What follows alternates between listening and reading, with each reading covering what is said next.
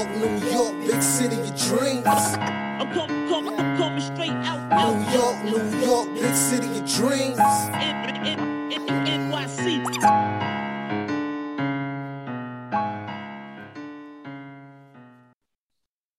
Someone said it's fixed. It's fixed. Okay. All right. So we're all good. Get back. All right. So let's get back to the show. All right. Thanks, y'all. Appreciate it. Yes. So tonight, first quarter, I wasn't impressed with the Knicks play. The first unit, it pretty much was like pass the ball in the perimeter. Then RJ Barrett got the ball. And he was like, "Oh, let me do an ISO play and try to get a shot." Then when Randall got the ball, I was like, "Oh, let me do an ISO play and try to get a shot." And the first quarter play, the way they were playing offense, I was like, if the Knicks continue to play on offense like this is going to be a close game. There's no way the Knicks are going to blow this team out the water because they were pretty stagnant on offense. Then once the second unit started to roll in, that's when the ball movement started to happen and guys were moving off the ball to, which created more of a flowing offense. And then that was when the Knicks started to build the lead going into that second quarter. And the Knicks pretty much held on to the lead throughout most of the game. Well, throughout the whole game pretty much. And there were times where, they just couldn't put the Pistons away. The Pistons were always fighting back, but the Knicks were able to hold on. So I think what I want to concentrate on first is the Badman, RJ Barrett, because he definitely stepped up tonight. He had 20 points in the first half and finished the game with 30. So Lee, if you want to offer some thoughts about RJ Barrett's game. Yeah, I've been thinking these last couple of days since that gnarly Brooklyn blowout that they handed us. That was a brutal ass whooping. I've really been thinking about where the Knicks are in comparison to not just the Eastern Conference, but the NBA as a whole. And it really feels like that we're kind of, I have to finally admit that we're stuck in the state of purgatory. I think we're too good to be in the lottery to be able to get a player like Scoot Henderson or Victor Wembanyama without giving up, a lot of assets to trade up. And we're also not good enough to be a consistent playoff challenger between that 4th and 6th seed. I think right now we're somewhere between 11th and 12th. We might be able to sneak into the play-in tournament, but I don't really see any of the players on our roster being able to get us to a point to where we can take a step forward beyond that. And Obi really is the only player. His growth and development is the only player I think can get us past that. But as we all know, he's stuck behind Julius Randle. And Julius Randle's up and down. Will he be a good player this year? Will he not? It's a really tough, difficult conundrum that we found ourselves in, where there's not really a whole lot of players with a high ceiling, and the ones that do are stuck on the bench either because of positional overlap or Tibbs just kind of has a short leash with them. Guys like Emmanuel Quickly and Cam Reddish and Obi Toppin are not in Tibbs' main rotation in terms of consistent starters or running plays for them as having opportunities to get a lot of shots up. Those are reserved for Brunson, RJ, and Randall. And of the three of them, RJ probably has the highest ceiling, and I like what he's done. He's getting off to a quicker start than he has in the last 3 years, even though that quick start has had some up and downs for his efficiency shootings in terms of his splits, but his three ball has been much improved this season. I think that almost took months last season for him to get into a rhythm from three. And it was a lot of catching three at first too. And it was by the midseason after All-Star break, he started doing a little bit more off the dribble, pull up 3-pointers, side steps, step backs. I'm seeing more of that in his bag developing earlier on in the season than usual. So I've been happy to see that, but still kind of been this like overall malaise that I don't really know how the Knicks move forward from this position they're in without making either a serious shift toward rebuild, which means dumping Randall, firing Tibbs, or just going all in and try and trade for someone who's not a superstar, but is a star.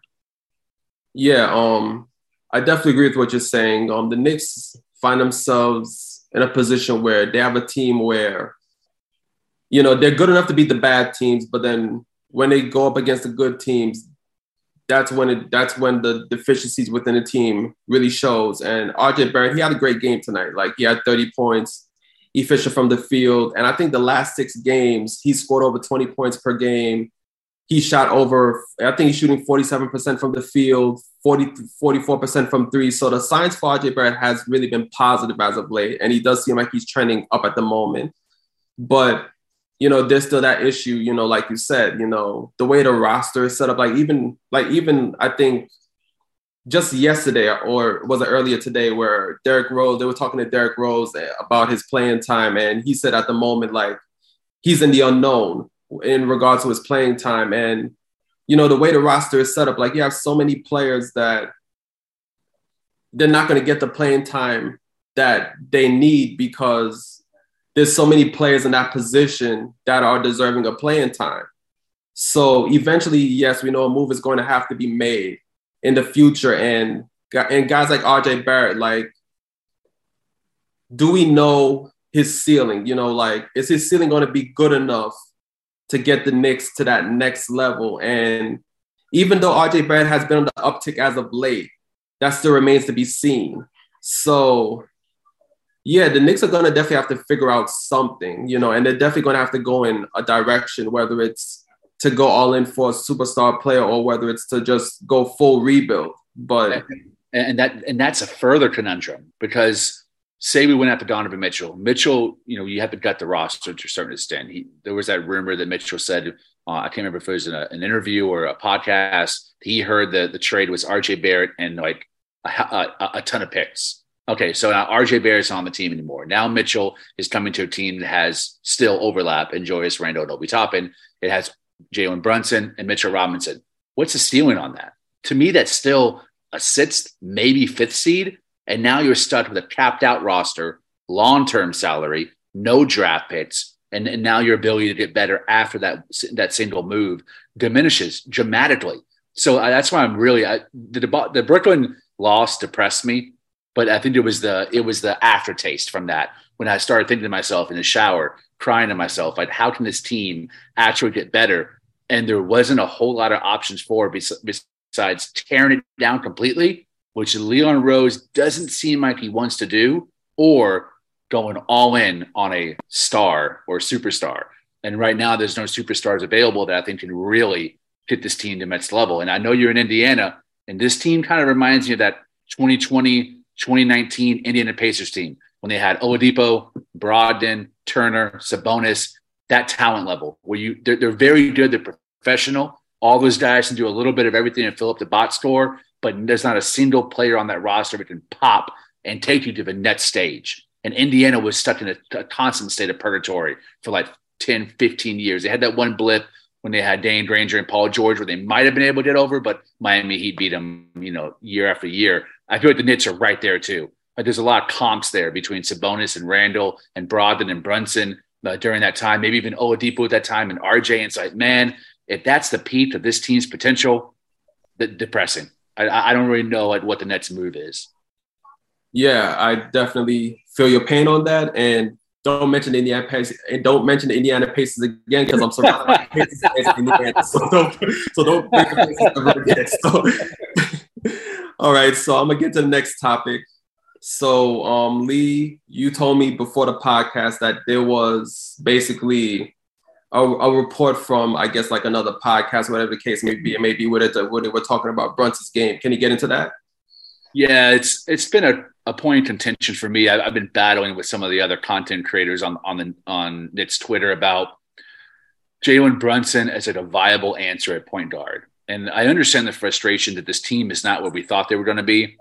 With Jalen Brunson, I think the ceiling among all of us, I was dropping 50 burgers from game one and continue to drop it. I called in with a 50 burger after that Charlotte overtime win. But I think everyone thought the Knicks would be better than they are right now with Jalen Brunson. And some of the discussions is Brunson can score. He has a bag of tricks. He can score on all three levels. He can get a shot. It's clutch. But can he be a facilitator that this team needs? Because we have a lot of guys in this roster that are not self-initiators. They need a point guard, get them in their rhythm and in positions to where they can meet their full potential. Obi, Mitch, Hartenstein, Reddish, Grimes, all those guys are not self-initiators. Quickly, RJ, Julius, a little bit different. So the conversation's been two sides. One, Brunson's a great scorer, but he's not the real point guard we need to lead this team forward and make guys better. And the other side is Brunson's a hell of a lot better than the Howard Isleys, Elfrid Paytons, Jose Calderon's we've had. And he can get there. He's just still acclimating himself to the rest of the roster and picking and choosing his spots And it'll take more than probably half a season or a full season to get to the point to where he's where he needs to be as both a scorer and facilitator at the same time. It took Marbury a while for him to acclimate when he came to the Knicks in the early 2000s. So I'd be on the side of let's be a little bit more patient. I've liked what I've seen from Brunson. Almost scoring 20 points a game, and his three-point shooting has been in the toilet. I mean, I don't even think he's breaking 30% right now from three. So, and tonight, 7 assists. He has some good dimes across the board. So I think a little bit more patience is needed. But I want to hear your thoughts and the chat's thoughts on where do you see Brunson's ability to impact his team? Adding him, are we guaranteeing to play in, play off, and in the future? Yeah, so I just want to get into Brunson's game tonight. So, like I said, Brunson had 21 points, as you mentioned, seven assists. Well, 26 points, and he had 7 assists, and he shot 8 of 16 from the field, 2 of 5 from 3. So it's kind of funny because I think if you recall the previous pod we had for the Nets game, and you recall J Ellis saying that, Brunson kind of chucked in that game, he took a lot of shots, that he wasn't supposed to take or whatever the case may be. But remember, that game, he only took 14 shots. Mm-hmm. This game, he took 16 shots, but he had more assists. He was able to, find his teammates for open shots and things of that nature. So, and honestly, in my opinion, I believe, Brunson taking 14 to 16 shots. I feel like those are the amount of shots he should be taking per game. To me, I don't see that as him taking too many shots in a game or him actually putting a priority on scoring. It's just a matter of, is Brunson getting other teammates involved? Because I can live with Brunson taking 14, 16 shots a game and him getting 7 assists a game, getting other teammates involved.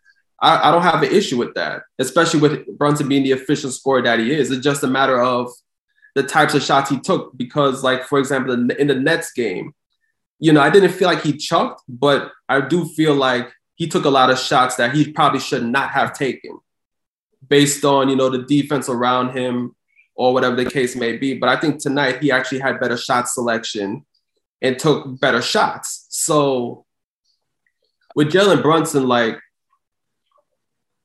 do I feel like his ceiling is high enough to take this team to the next level? I don't know. I do feel like the Knicks need a bit more. It's not like Jalen Brunson's going to be our Lord and Savior and going to have the Knicks winning 50, 55 games in the season. He's definitely not that kind of player. They're definitely going to need another piece alongside Jalen Brunson to get the Knicks to the next level. But do I like where Jalen Brunson is at the moment and how he's leading the point guard position? Yes, the Knicks are 6-6. They're not having a great season, but more often than not, I do like what I see from Jalen Brunson, especially when I take into account what I've seen from Knicks point guards in recent years. It's like night and day. So it's even though the Knicks still need pieces to get this team to that next level, I still like what Jalen Brunson provides. It's still way better than what we've had in the past. So.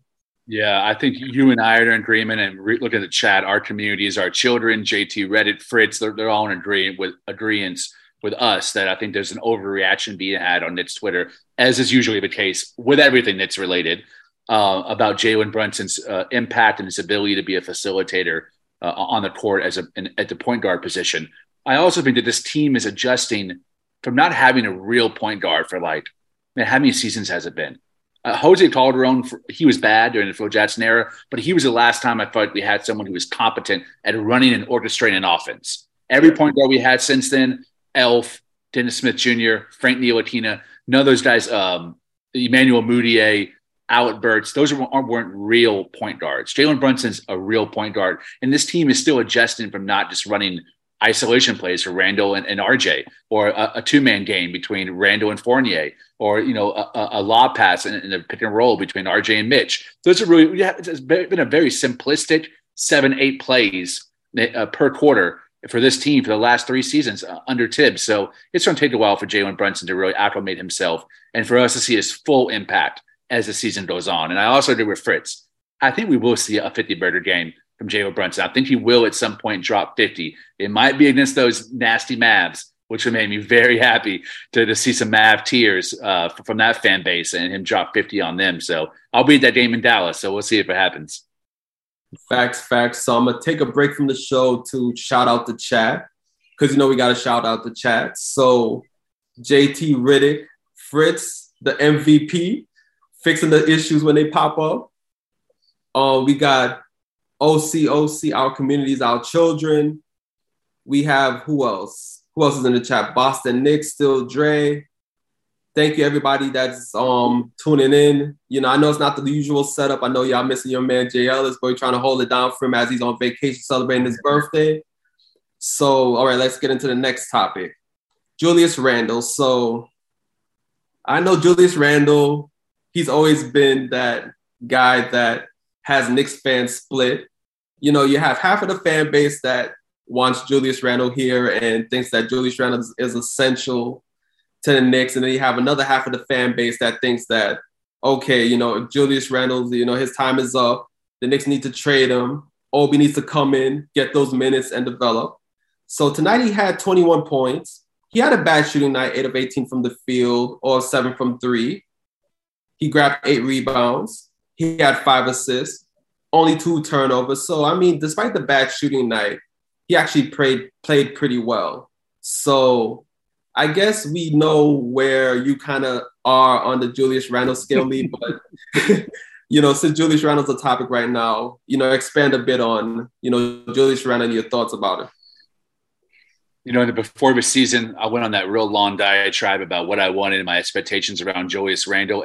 And I think for the most part, I've seen more good than bad. There have been some times where I was watching some breakdown film on Twitter, actually, of all places, the other day, in that Brooklyn game about how he was hedging on defense in terms of deciding whether to double and help out or stay on his man in man-on-man situations. And for the most part, I thought he did a pretty good job in that Brooklyn game on defense in terms of that.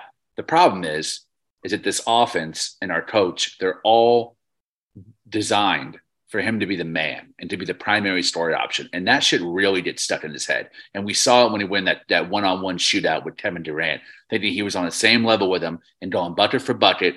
And that type of play ices out and freezes out the rest of the team. Guys just stand in the corners, waiting for him to pass it out and just watching him go one-on-one and either turn the ball over or put up a really poor, low percentage shot in the paint, in the mid-range, and from 3. So do I want to – I've written so many articles ad nauseum on this podcast, on Twitter. I've been a huge advocate and proponent for trading him, but not for peanuts. I don't think we should trade him right now.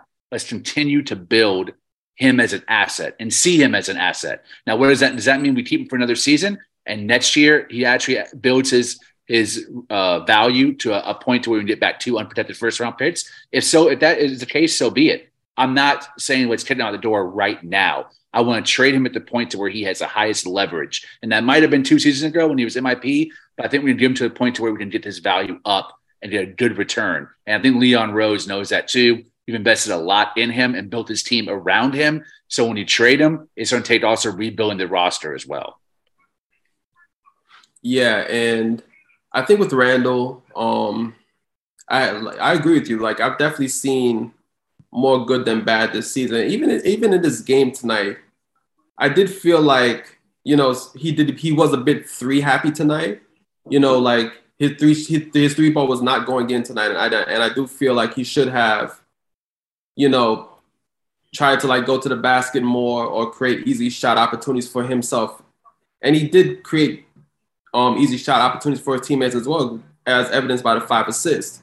So I wouldn't say he had a bad game tonight despite the bad shooting night. The only issue I would have with him is that he took way too many threes. And I feel like the Knicks as a team took way too many threes because they weren't hitting them tonight. Like tonight, the Knicks were 10 of 40 from 3. So, I feel like sometimes, if the 3 ball's not falling for you, find other ways to, score the ball. But, it didn't hurt the Knicks tonight. They still won the game. So, I think some of the blame on our defensive lapses, I think we've been dead last in the lead on guarding the 3-point line. A lot of that is how Tibbs prefers his starting lineup to look.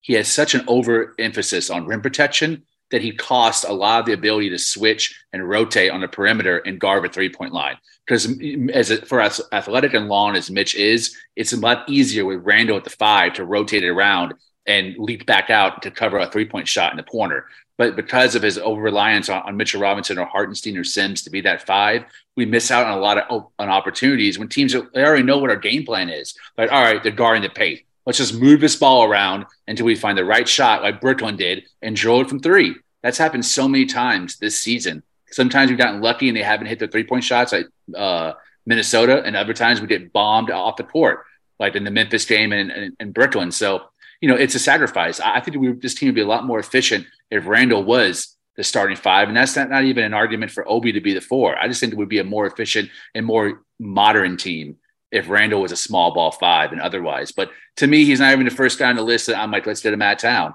Fournier and Rose have both been really bad. They're both really bad this game, and they've both been really bad this season, if you want to talk about that as well. Yeah, so matter of fact, I definitely was going to get into Fournier later on in the show. I just want to say one more thing regarding Julius Randle, that, I do agree that, I do want to trade Julius Randle for the right pieces. Like, I don't want to just get rid of Julius Randle just to get rid of him. I do want him to stay with the team for now and continue to grow with this team and see where this team can go. But like I said earlier in the show, eventually moves are going to have to be made because the Knicks cannot keep the roster as is and expect them to grow anymore. So eventually a player is going to have to go, or a move is going to have to be made that's going to release another player so that player can have more of a chance to grow and see like what that player's ceiling is. So at the moment, huh? What player are you talking about? Is there a player specifically that you're thinking about right now? Because Cam Reddish is starting, RJ's starting, Brunson's starting, Mitch is starting. What player are you talking about right now?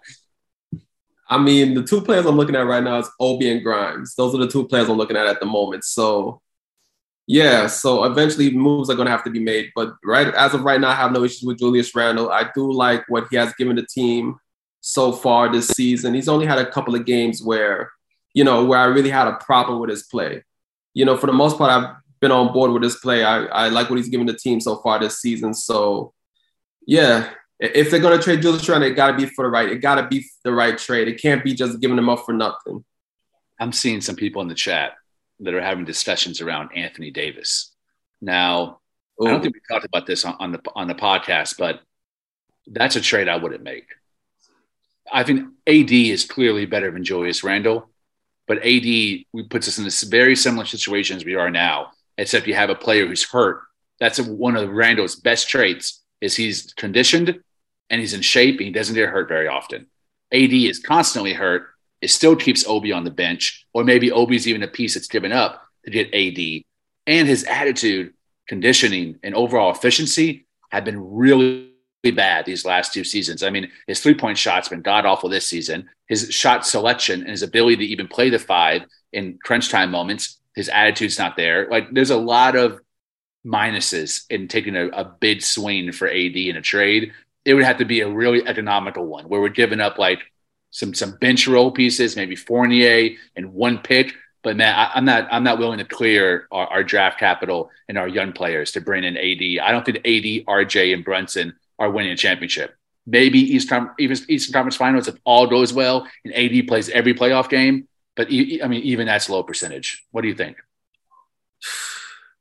You see, like, if this was AD coming from New Orleans, I was definitely 100% on board on bringing AD during his New Orleans days. 100%. But now seeing him with the Lakers and seeing how injured he is, I have to admit I'm scared. I would be scared to make that trade because if I make that trade, I cannot guarantee that AD is going to play at least 2/3 of the games when he's here. And what's the sense of bringing AD here if he's going to be injured the majority of his games? Yeah. If that's the case, we're better off just sticking with the team we have now then. Yeah. Because that's basically the team we're going to have in the core. So I know what AD can bring to the game. I know AD's easily 20 and 10. When he's healthy, 20 and 10 easy.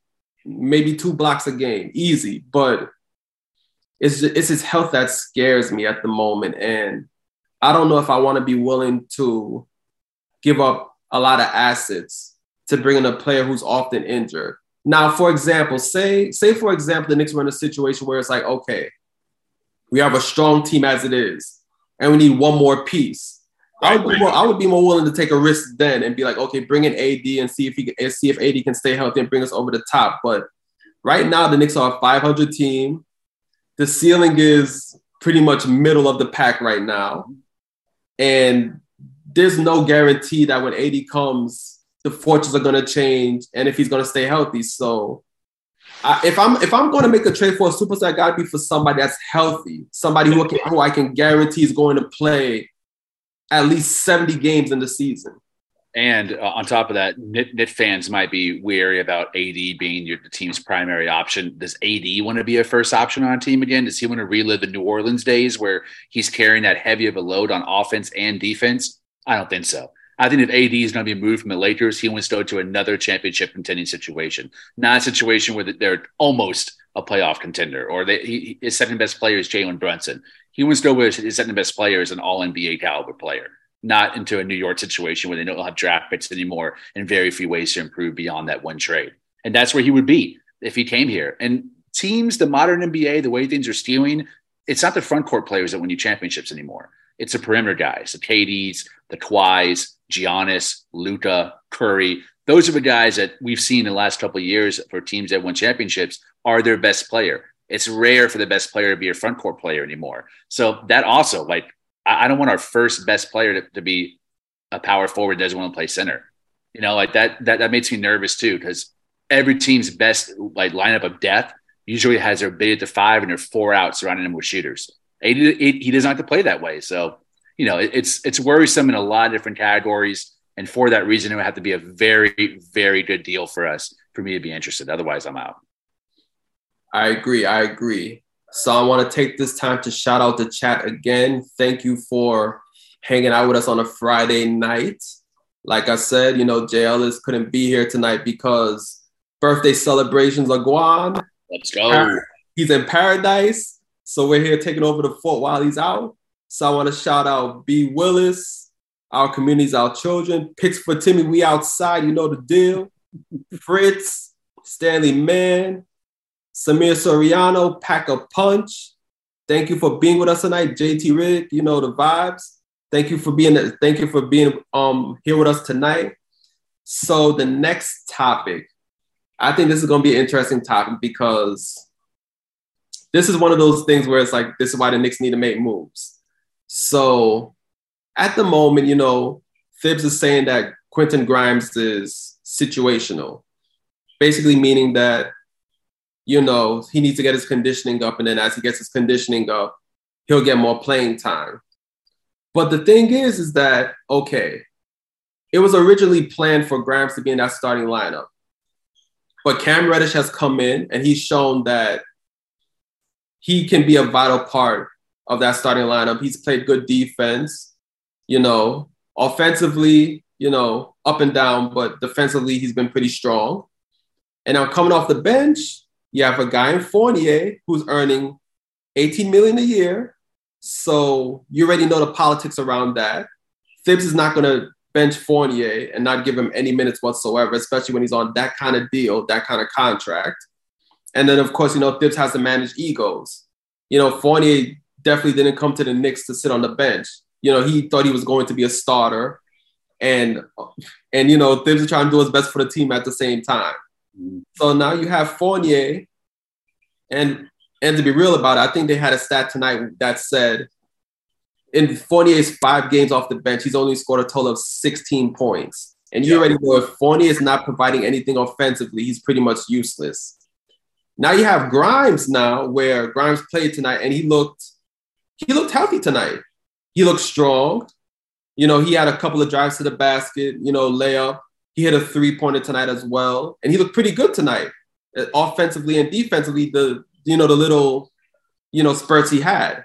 So now here begs the question, because it's going to be hard to play Reddish, Fournier, and Grimes and try to split the minutes between the three players.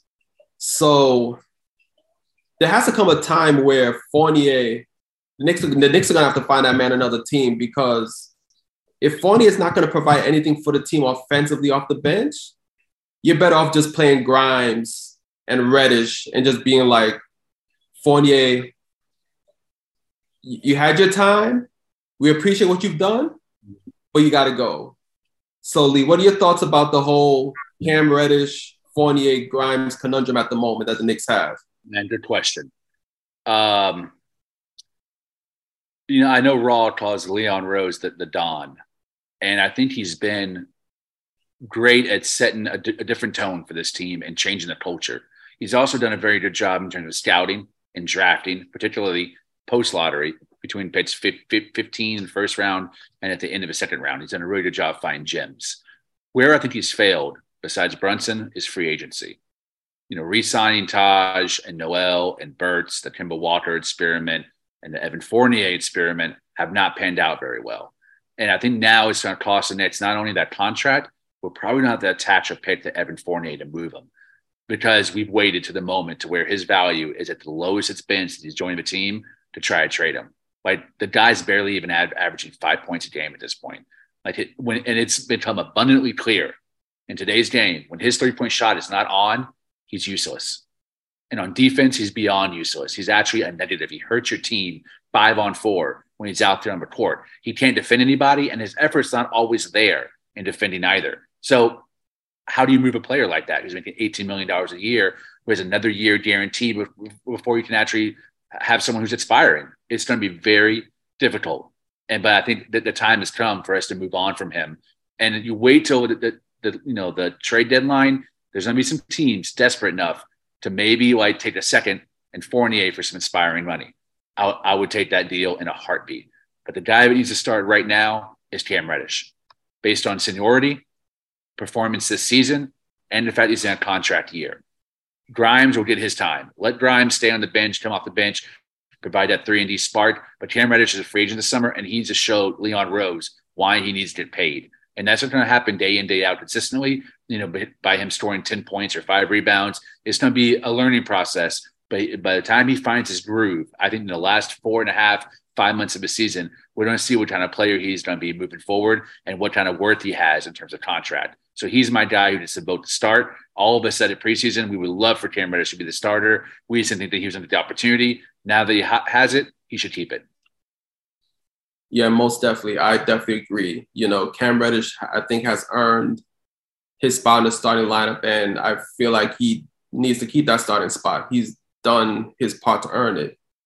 Now, I know the concern with Grimes is his health, and that is a concern.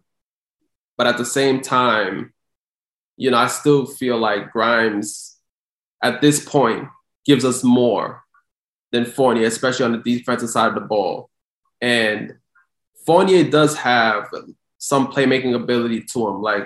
I think even tonight, he drove into the paint, and I think he fed I forgot if it was Brunson or somebody at the corner for 3 and they hit it. So it could have been Toppin. I think it was Toppin, but I don't recall. But he did make a play like that. And, there's definitely positives to Fournier. I don't want to trash on him and be like he's some trash player, But with the way this team is set up and what this team needs, I think defense is first priority, because it's not like the Knicks have that one player where they can go to and he's going to drop 30 every night.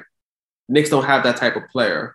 So the Knicks have to really hang their hat on the defensive side of the ball to really hang in games, especially games against better teams. So ultimately, the Knicks are going to have to find a way, I think, to move Fournier. If it means attaching a pick, they might just have to do that. Because I don't think you'll be able to balance Cam, Fournier, and Grimes. And, Cam is going to get his minutes, but it's going to kind of hinder Grimes' development with Fournier still there, because, he's going to have to split minutes between Fournier and Grimes. And like I said, I know the concern with Grimes is his health, but at this point, man, I'm just like, we just have to pretty much go forward with trying to develop these young players and see what they got. So, I think Evan Fournier looked a lot better in Orlando because of the amount of spacing they had on that team. I mean, Nikola Vucevic he's a very talented center in the block. He can score. He has an array of post moves, but he also stretched the floor a lot at the 3-point line. He operated out of the high post a lot as well. He provided some operating room there in the mid-range for Fournier to start doing some either facilitating or, get in the air and deciding whether to pass it off, to find a lob, or to score it on his own. He doesn't have that space in here in New York. He always has a pretty flat-footed center in the paint playing alongside him, and either Obi or Julius in there as well. So RJ plays, below the 3-point line too. Brunson plays below the 3-point line. So that space that he was used to in Orlando, he doesn't have it here in New York. And we haven't really given him an opportunity or played him with other players that give him a little bit better spacing when he's out there. The bench is a little bit better than the starting lineup, but still, he's not operating with the same level of distance and space that he had with the Magic. So that's probably been a problem for him and a big learning curve for him as well. So, send him to a team that has that. Denver, Dallas could really use someone who can put the ball on the floor and get their shot on their own. But, New York's just not the right place for him. We need perimeter defense bad. He doesn't help with that. And he's one of the reasons why we've been the worst defense on the perimeter all year. So, yeah, pretty much. So I'm going to go back to the chat. Thank you for being here with us on a Friday night. Let's go. Yes, Boston Nick, Fritz, best mod in the game, B. Willis, picks for Timmy, OCC, and everybody else. Thank you for being with us tonight. And I think, we've talked about pretty much everything that we need to touch on tonight. The next Knicks game is on Sunday against OKC in Oklahoma City. So we get to see SGA up close and personal. And yeah, that should be a pretty good game. Oh, we got a super chat. Oh, super chat. Okay. JT Reddick.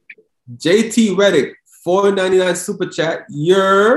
Happy birthday to J Ellis. Shout out to Lee and Ryan G on the 1s and 2s. Appreciate you, homie. Thank you, JT Reddick. Thank you. Yeah, so I guess that's our show. We pretty much touched on everything that we need to talk about. Yeah, that OKC game is going to be an early one. I think it's at noon for my East Coast peeps. So, we'll be here bright and early with a cup of coffee talking Knicks on that day. Yes, sir. Yes, sir. Most definitely. So, Lee, tell the people where they can find you. Man, I love the chat, bro. I love talking to y'all. I mean, I'm always having a lot of fun with Pits for Timmy and Boston Nick here in the chat. I really appreciate you guys keeping it lively for us. You can hit me on Twitter. I'm always roasting these Mav fans here in Dallas @ Lee Escobedo, LEEESCOBEDO. I'm going to drop another article that I'm pretty proud of that came out for Deadspin this week for y'all to enjoy. Yes. And you can find me on Instagram at Sergi is Chillin'. That's SIRG. It's CHILLLI. And you can also find me at Sergi's Corner. Twitter, Ryan G KOT. And of course, you can follow the Knick of Time Show. What's the Twitter handle again? I think it's the KOT Show. Also on Instagram, the Knick of Time Show. You can find us on Spotify, Apple, wherever you can stream podcasts. We're on there. You know the vibes. So that's our show, everybody. Thank you for staying up with us. Thank you for supporting the Ryan G. Lee connection. J Ellis, happy birthday, man. Enjoy your time out in paradise. Scorp gang, we here. And everybody have a good night. We appreciate y'all. Thanks, Ryan. New York, big city of dreams. I'm coming straight out. New York, big city of dreams.